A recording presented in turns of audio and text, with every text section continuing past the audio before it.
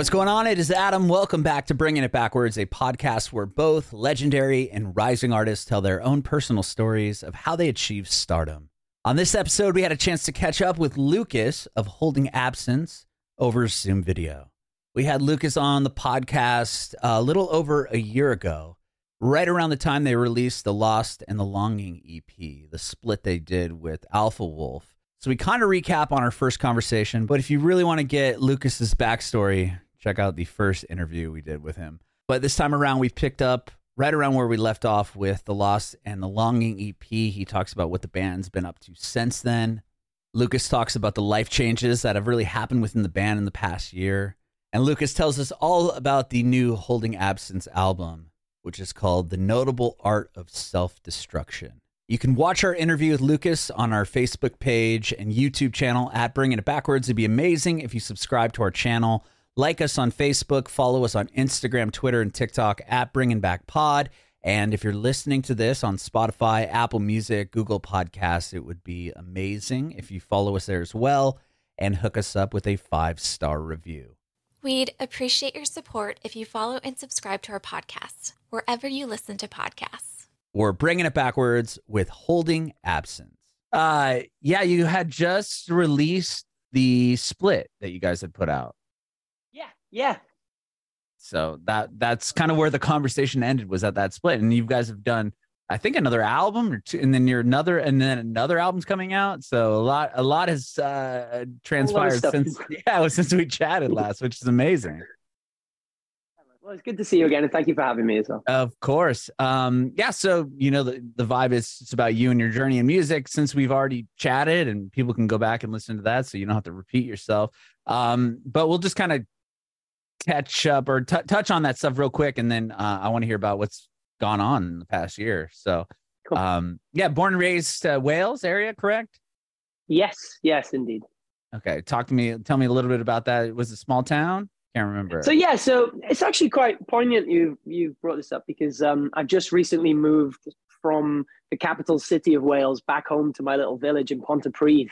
So wow. and I think it's nice, because I think last year, and like we said, since we last spoke, like we've toured an insane amount, and I've seen the world since we spoke. And like I think it's really nice, because I'm from such a small, humble little village that, like, the bigger the world out there feels, the more I enjoy the world back home. It's like from one extreme to the other in a really good way, Yeah, there's probably something comforting about being back home. I mean, you've seen the world, and then it's like, but I still kind of dig where I. For sure, it makes you value. It's like almost going to a show and then coming out and just, I don't know, going somewhere peaceful rather than somewhere really loud. And life is about the quiet and the loud. But I'm kind of glad that I don't go from one loud life to another loud life, if that makes sense. Yeah, I bet. So, yeah.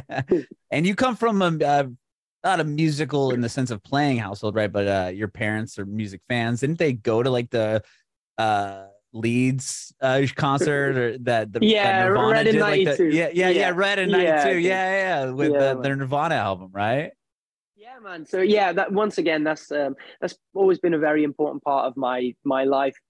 Side of music and inside of music is, I'm very fortunate. Whenever I come home from a tour, my parents talk to me. My parents will talk to me about other bands in the scene now, because like we'll be playing and they'll be like, "Oh, that new Boston Manor song is good," or whatever. Oh, and it's wow. funny because it's they know like all these hipper bands. And it's cool, because I think there's this like. There's always, I think music is one of the few passions in life you can't stop having. Mm-hmm. It's you live or you live by music or you don't, so it's been really, really fortunate growing up. It was always really good to have music in the house and to have parents who would always encourage that. But also now it's, we're on the other side of things, and I'm the one in the music scene. Like back in the day, they would have listened to Fugazi or stuff like that when it first came out. And now all these years later, it's nice that I can almost show them what the music scene is like now, all these years later, which is really, really cool. So. Wow, that's awesome that your parents were that cool, though. I mean, to like go to see Nirvana play and then like get into Fugazi, like a lot of it wasn't just the pop radio or whatever was happening at the time. It's like they were in Yeah, it, for sure. right? They were I in the mean, cool bits. Yeah, they yeah, yeah. were. I mean, Yeah. seeing Nirvana in '92, that's Well, huge. I mean, I think the coolest thing is I found out years ago my mum went to see, I think it was the Pixies playing in London, and I think it was their first ever London show. And I read an interview with Tom York from Radiohead, and he was like, I remember seeing the Pixies play their first ever London show, and it was brilliant. And I was like, my mum and Tom York were in the same room at one point. You know what I mean? Like, so it is really cool. Yeah. So, that's crazy. Is there anyone that's like, aside from that one, maybe, or now, like you come home from tour? Has there ever been like a band like that your parents have turned you on to now that maybe you hadn't heard that was new? You know what I mean? Like you're like, come home yeah, and I know your you mom's mean. like, oh, have you checked out this blah blah blah? They just got signed to No. whatever. Luckily, no, I'd actually be a bit ashamed if they were that far ahead of the curve. But I think actually, just to kind of conclude this kind of little mini point is like we played a festival literally 2 days ago, and we went on after Electric Six, and they're the guys who wrote Danger High Voltage Uh-huh. and Gay Bar, and it was really funny because when I was a kid, that was like one of the CDs my dad had in his car, you know, and like the whole album was quite goofy, but that was kind of fun when you're a kid. It's if you played me Radiohead when I was a kid, I wouldn't have thought it was cool. If you played me Electric Six, it's a bit funny and it's a bit cool, so it's a bit more Right. relatable as a kid, So I'll never forget listening to Dance Commander in the car, and then I'm about to play, and I can hear them playing Dance Commander, and it's like I met the singer afterwards and told him, I love that album growing up, and it's funny. I think that's the coolest thing about actually loving and living this world that I'm in is like I keep getting constant like true north moments that remind me of it. You know what I mean? It's like I'm not an alien in this world. This is home for me. So every once a week something will happen, and contextually it'll remind me how cool my life is, I guess. So yeah. Yeah, wow, what a special moment to hear that, and then be like, what, come up to the singer after and say, hey, I would listen to your record in my dad's Don't get me car. wrong, it is Electric Six, you know what I mean? So, But still, I mean, that's they're not still the coolest cool. band on earth, but it's still cool as hell. Yeah. It's a cool conversation for sure. That's amazing. Wow. Okay. So yeah, and you obviously we talked about last time the band that you're in prior, and a lot of those guys are now in holding the absence. And well, so I guess let's just pick up kind of where we left off before. You had the split coming out, and we kind of like, so if we picked it up at that moment, tell me what kind of went on there on out, like forward, I guess. Do you know, it's crazy because I can't even remember. It's been such a whirl. It's truly been such a whirlwind. I can't even remember when the split came out. I think actually, no. I do remember. The split came out when we had just, I'm right in thinking we just toured America when I was speaking to you, I think. Yeah, you did. You had just finished. You got back. Yeah. And then you talked about meeting Alpha Wolf, and then I think you guys met on tour, right? Or you played some shows. Yes, or we did. We did the music video for 60 Centimeters of Steel in Australia as well. So actually, yeah, by this point, we toured America for the first time, and we toured Australia for the first time as well, and basically we came home and played Aching Longing, which was like the first song off that split.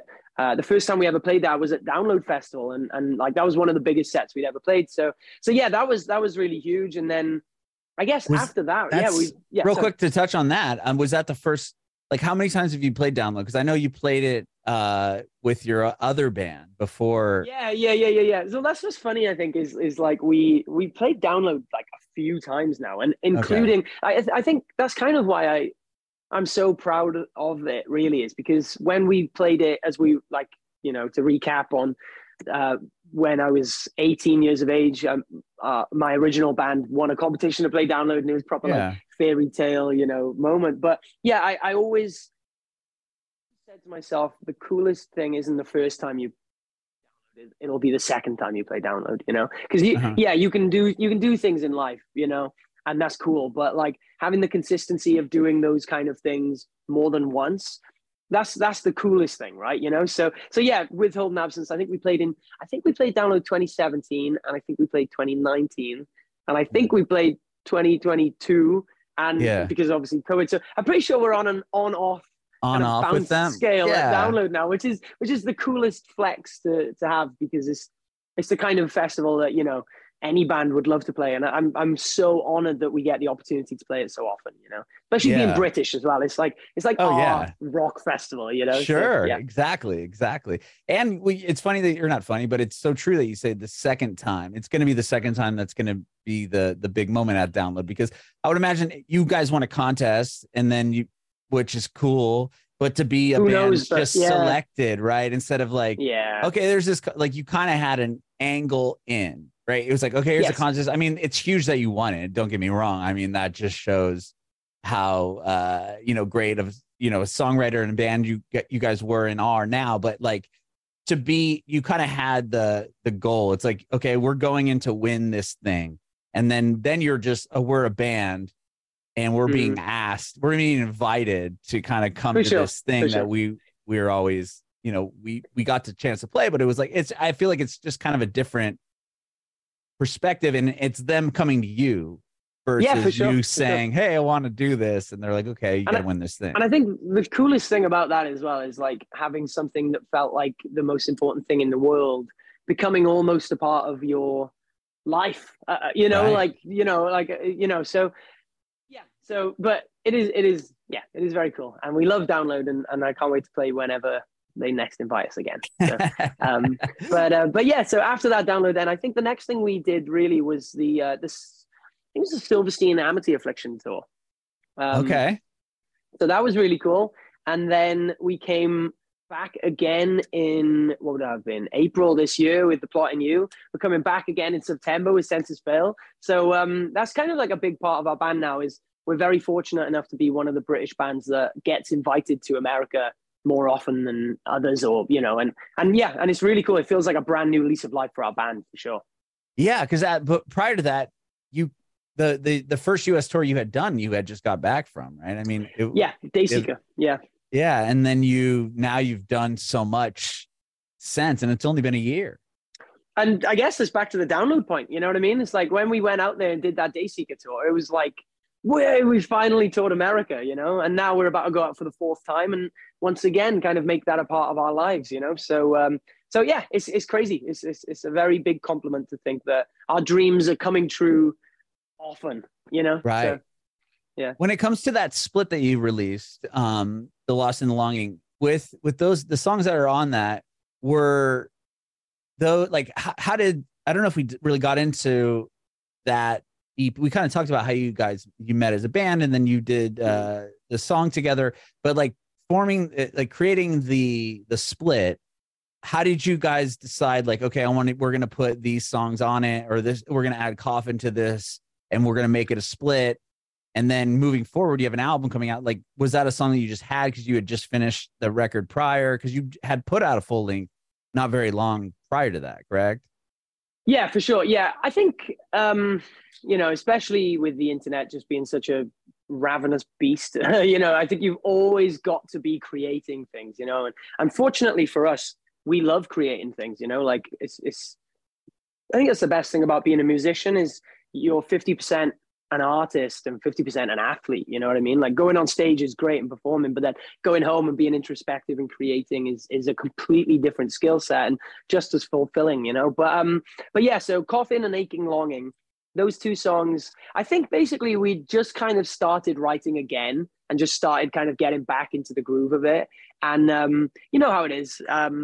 I guess it's like pancakes, right? It's like the more you flip, the better you get, and I think with this album, it was a case of like, Coffin and Aching Longing, we were so early at the foot of this album process, we weren't really sure what the bigger picture was going to become, but we knew we loved these songs individually. And, an important part of that split EP as well was making sure that there was a duality to the sound from us, so Coffin is like a piano rock song, I guess, and then Aching Longing is kind of like an archetypal like 2000s post-hardcore song, but yeah, but I think that was a brilliant experience, like Alpha Wolf of Legends, and everybody won in that regard with that split EP, because I think both of our bands got to do something cool. Sharp Tone got to do something cool as well, and our fans got to experience something cool as well, so yeah.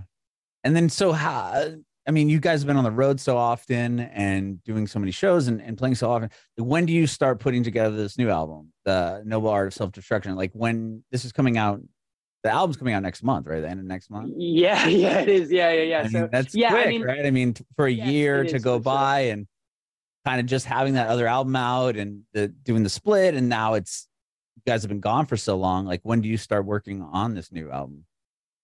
Yeah, that was the hardest thing for us was like this is the first time we've done an album as like a full-time band, you know? So it's like normal, you know, with the last two records we would kind of meet up and write and you know and see how each other's weeks had been and how his work and blah Oh, blah blah. interesting. And now it's like we've just finished a three truth be told, I think what happened? How did we do it? We did the Dayseeker tour and we did the Europe tour and everything was great. And then basically we came home and we said, look, this album, I think the thing people forget with albums is like, if you take a while, there's still a whole lot of time at the end of it that you are not in control of. So if you're not kind of being proactive, you're going to be frustrated. I mean, we recorded this album in November last year and it's coming out August. So by that Wow. metric, that's like, you know, 9 months of it just slowly making its way to release, even though it was recorded, right? Do you get what I mean? So yeah, basically it was the point I'm finished, but getting at now is- it's like, you know, you're almost a year later, right? When it comes right, out. yeah. So you've almost got to be doubly proactive because You have to it's be like an album ahead counteractively of an slow. album. Yeah, yeah. And I think we knew that, so we were just like, look, like once we get home, you know, we've got the summer to ourselves, but I think we've got to make a start with this album basically, and that was kind of what we did. We did 5-day writing weeks, and we really tried to just make a go of it as professionally and as maturely as possible, I guess. Well, but the other thing I'd say, which was really cool, was like, you know, you'd come up with these ideas, and then you go on tour for months, and then you come back to these ideas, and I think as a very conceptually driven songwriter and storyteller, lyricist, you know, a lot of my work is done away from the computer and away from the canvas almost. It's like letting these ideas sit with me, manifest inside my head and become, you know, like almost like slow cooking, I guess, you know, like an idea. It's cool to flash fry something, sorry, but like slow cooking something is a whole nother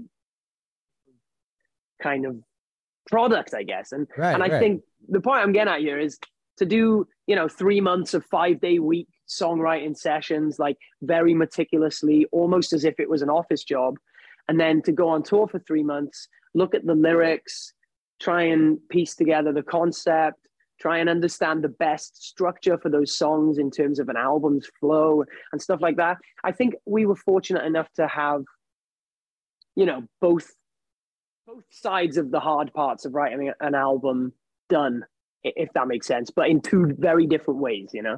Yeah. No, that makes a lot of sense because you were having time to spend on the album, but then you would leave, right, for months on and then and then you could come just back look and at it. and just kind of maybe an experience happens, or if something comes up and you're like, oh, this would be cool if we added that to this song that we already have been working on or whatnot. Or even the fact that music and all art ages differently, you know, some songs age better than others. And yeah, don't get me wrong, like 3 months isn't very long to know if a song is going to age well or not. But if you write a song and you think it's the best thing on earth, and then 2 months later you come back and you think it sucks, thank God you waited 2 months rather than just recording it straight away, you know? Yeah, that is a great point, because there'll be songs that I'll hear and I'm like, and then I'll hear it a few more times. And then like it'll keep coming up and I'm like, actually, this song is really good. Like the initial, you know, reaction I had was not the right one. You know what I mean? It was almost like it was like a slow burn, or vice versa. Like, oh, this is the greatest song ever. And then 7 times later, I'm like, like this song sucks. Yeah. And it was for worse. Yeah, for sure. And I think that's a really important part about writing music, is almost respecting that you are just a person as well. You're writing music for people. What is your initial response? You know, if this song grows on you, then chances are it's going to grow on everybody else, you know? Right. And it was interesting. You said that this was kind of the first album that you were able to write together as a band, as like, this is your full-time gig. I think last time we talked, you said that you were still kind of bartending every once in a while, like somewhere, right? And like somebody would come in, you'd be like, they'd have like your band's shirt on. Like, oh. yeah. And I'd have to stop pouring pints to take a photo with a fan. And like, it was awesome. That's so rad. It was really cool, but yeah. But now, I mean, not having that kind of other thing to kind of think about. I mean, I don't know what it was like for your other band members, if they were like 9-to-5 jobs, or, you know, having now more of the freedom to just do music or just write full time and do this as a full-time career. Like how has that changed as far as like when it came to the album, or even just being a band together? Yeah, it's cool. It's, you know, I will say it's funny because I don't think not that we're an immature group of people in any way, but it's like, I think sometimes I forget that we're adults, if that makes sense. You know, because I just feel like because we grew up together, right? So it's like we're still the same kids that we kind of were when we met, almost, you know. But it's like, yeah. So that I will say that naturally makes you feel more adult, if that makes sense. Like I'm doing a full-time job now, if that makes sense. Like rather than this is my hobby and I'm just a kid. Like so now there's definitely a different energy in the camp, and a far more serious and respectful kind of one, you know, when we finish a tour and everybody goes off into their own lives, you know. It's lovely because like I know my best friends are resting and spending time with their loved ones, you know, rather than worrying if, you know, Scott's got to work at his coffee shop, or if you know, Ash has got to do another job or whatever, you know. It's like it's nice because it feels like for the first time in a long time there is like an underlying stability to our band, which is really nice.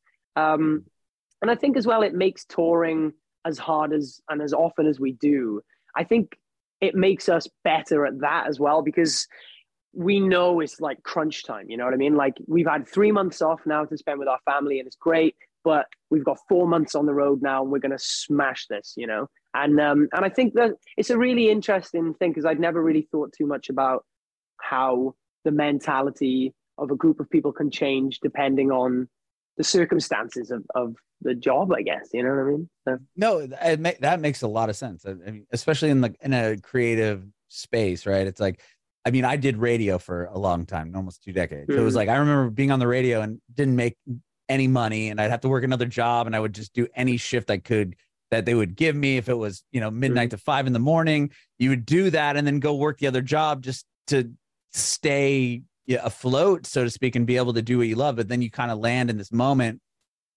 if you're lucky, to be like, okay, now all I have to do is focus on this one thing. Like I'm able to like just do this, and then you can almost it's like you said, you get 3 months off and you can like kind of decompress, instead of like you have 3 months off, but now you're worrying about like, okay, I'm not really resting because I'm going to this job every day, and then I got to come back, and then I have to ask for the time off and be like, okay, I'm going to be gone for 3 months again. It's like, it's just one less piece of the puzzle probably that you have to juggle. Yeah, for sure.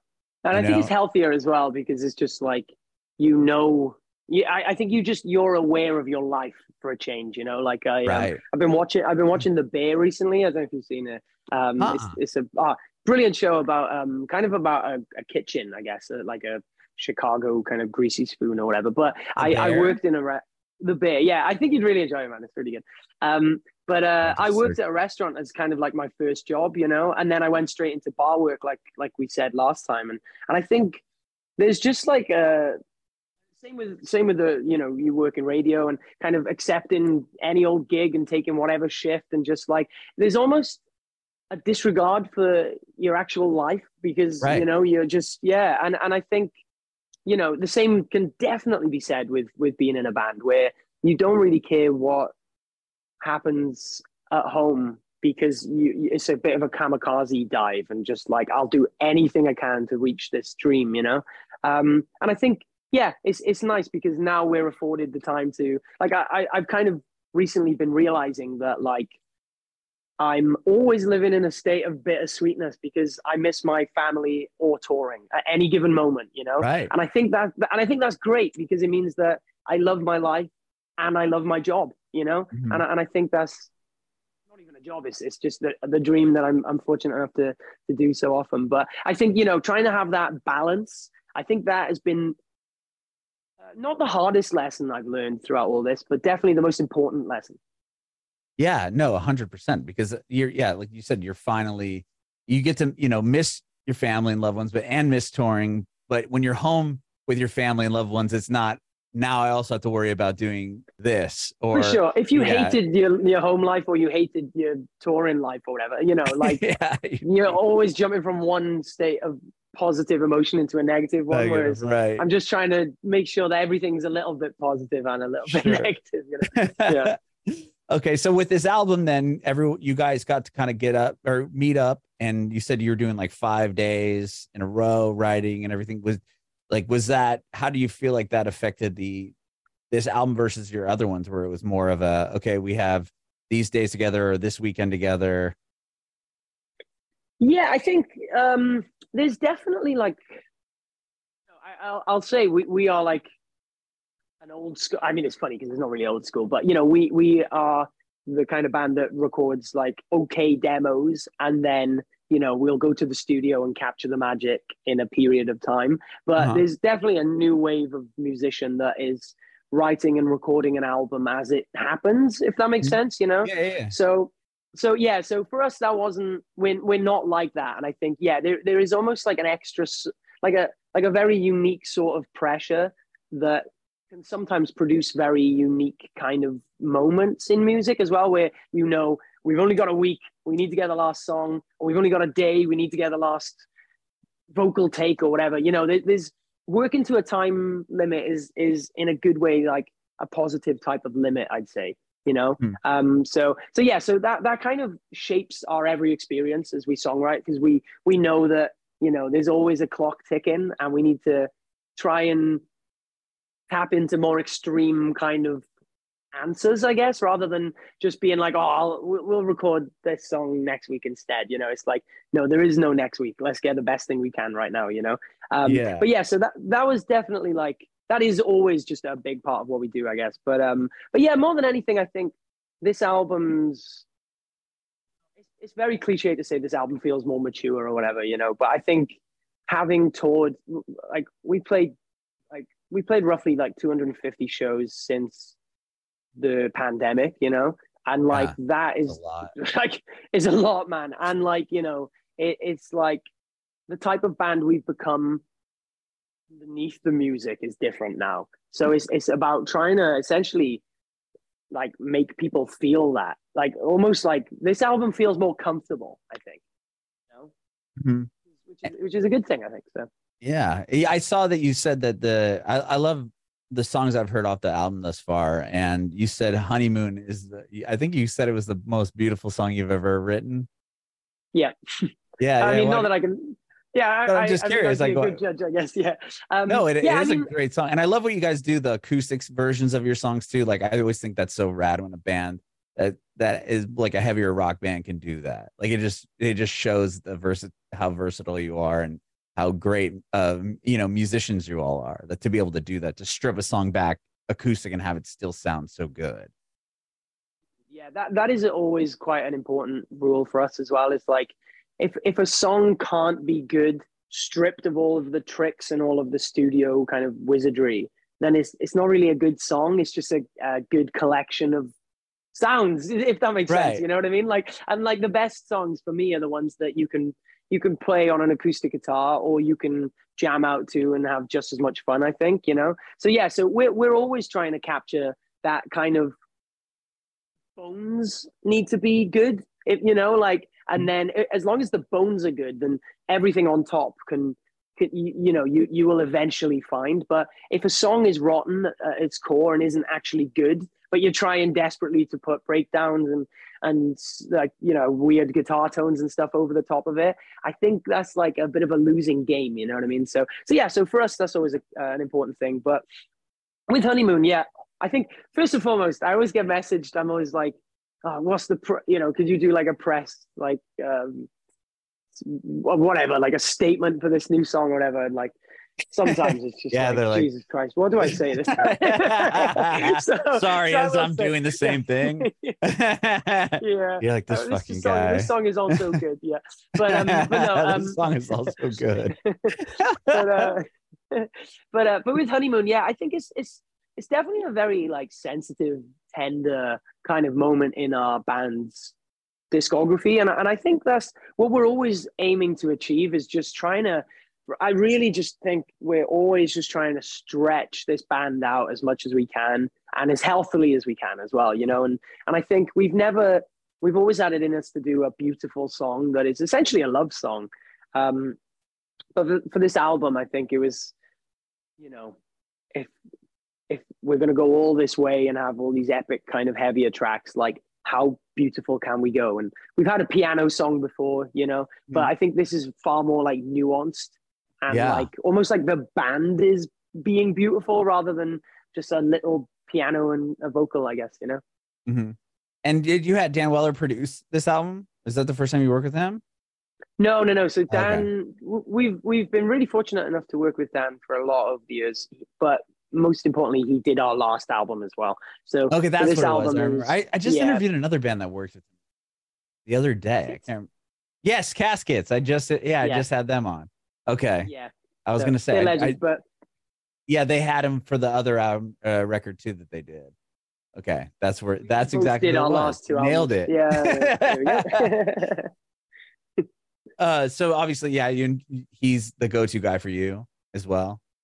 Yeah, for sure. I think there's I don't know, back to feeling almost like kids sometimes, you know. It's always good to have somebody you trust that is kind of cut from a different cloth almost, you know.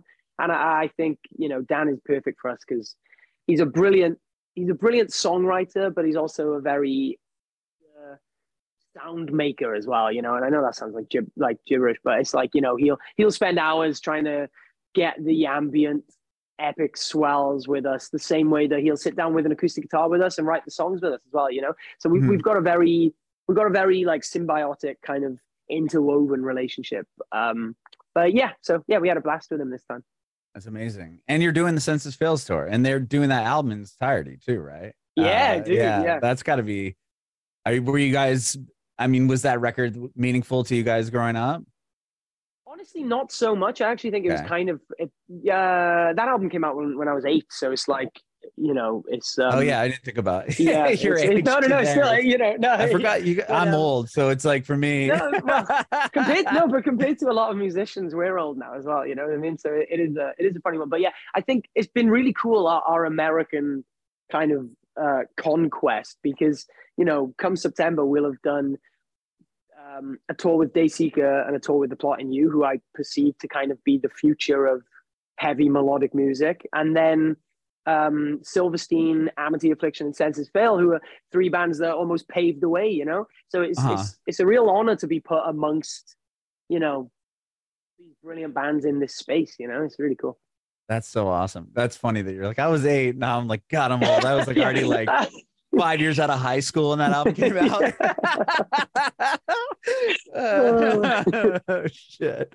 But that's awesome, dude. So yeah, you're coming back to the States in September, I think is what I remember. That's awesome. Yeah. And it's gonna be probably your 5th time back now? What, 4th or 5th? 4th. Yeah. 4th, man. Wow. So, but we're working on a headline tour as well, because I feel like we've done so much. You can almost lose yourself to being a support band a little bit.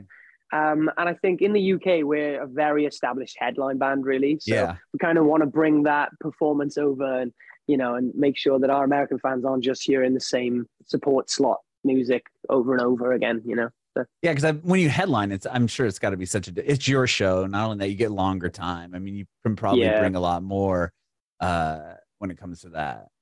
Yeah, and I think the main thing is when you support a band, especially when you put as much on the line as we do when we fly over and spend thousands, you know, it's like you're almost like fighting for your life, trying to make sure that everyone loves you quickly, you know.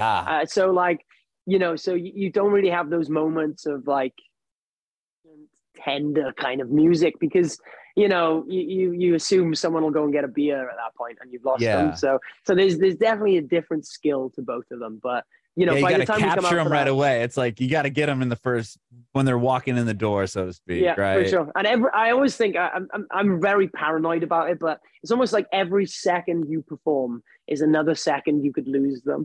So every second that isn't great is like, you know, oh my God, we're losing them. We need to kick it. You know what I mean? So, but yeah, as you can tell, I'm a very anxious person on stage. Well, you guys are awesome. You're killing it, and what a great tour to be on. And when you come through the States as a headliner, I want to see you in Nashville. Yeah, dude. I mean, we love Nashville. The two, I think we played there twice now. Yeah. But I've got a really, really vivid memory of Nashville. And this might just be whatever to you, but we played a show the first time we played Nashville, and 2 or 3 of our friends are from Nashville. And we went for a couple of drinks in like a jazz bar, which was like, they had like it was like a kind of weird, like secret jazz bar. And then we went for like vegan kind of like burgers at like 3 o'clock in the morning in some like greasy kind of like weird shack, you know? And like, it's really funny because like America's so big, but like there are a few moments that I'll never forget. And like Nashville is fortunately connected to one of those, which is really cool. So that's awesome. Yeah. That's so awesome. Well, thank you so much, Lucas, for doing this again. I appreciate your time. I have one more question. I asked you this last time, but I'm going to ask again. If you have any advice for aspiring artists. Oof. I mean, I always, oh God, you could probably listen back to this last interview and I would have said the same thing. I always say, you know, it's about luck and hard work, you know what I mean? So just keep buying the scratch cards, keep hoping that someday a miracle will happen. And in the meantime, keep working hard as hell. But I'd say, you know, maybe the other advice I'd say is just be nice. You know what I mean? Like, I think this industry is full of pretentious douchebags, and I think it's very easy to sniff that out. And whenever I meet someone whose intentions are pure and is just there to have fun and be nice, they go so much further up in my estimations than even good musicians. You know what I mean? So yeah, that's all I gotta say.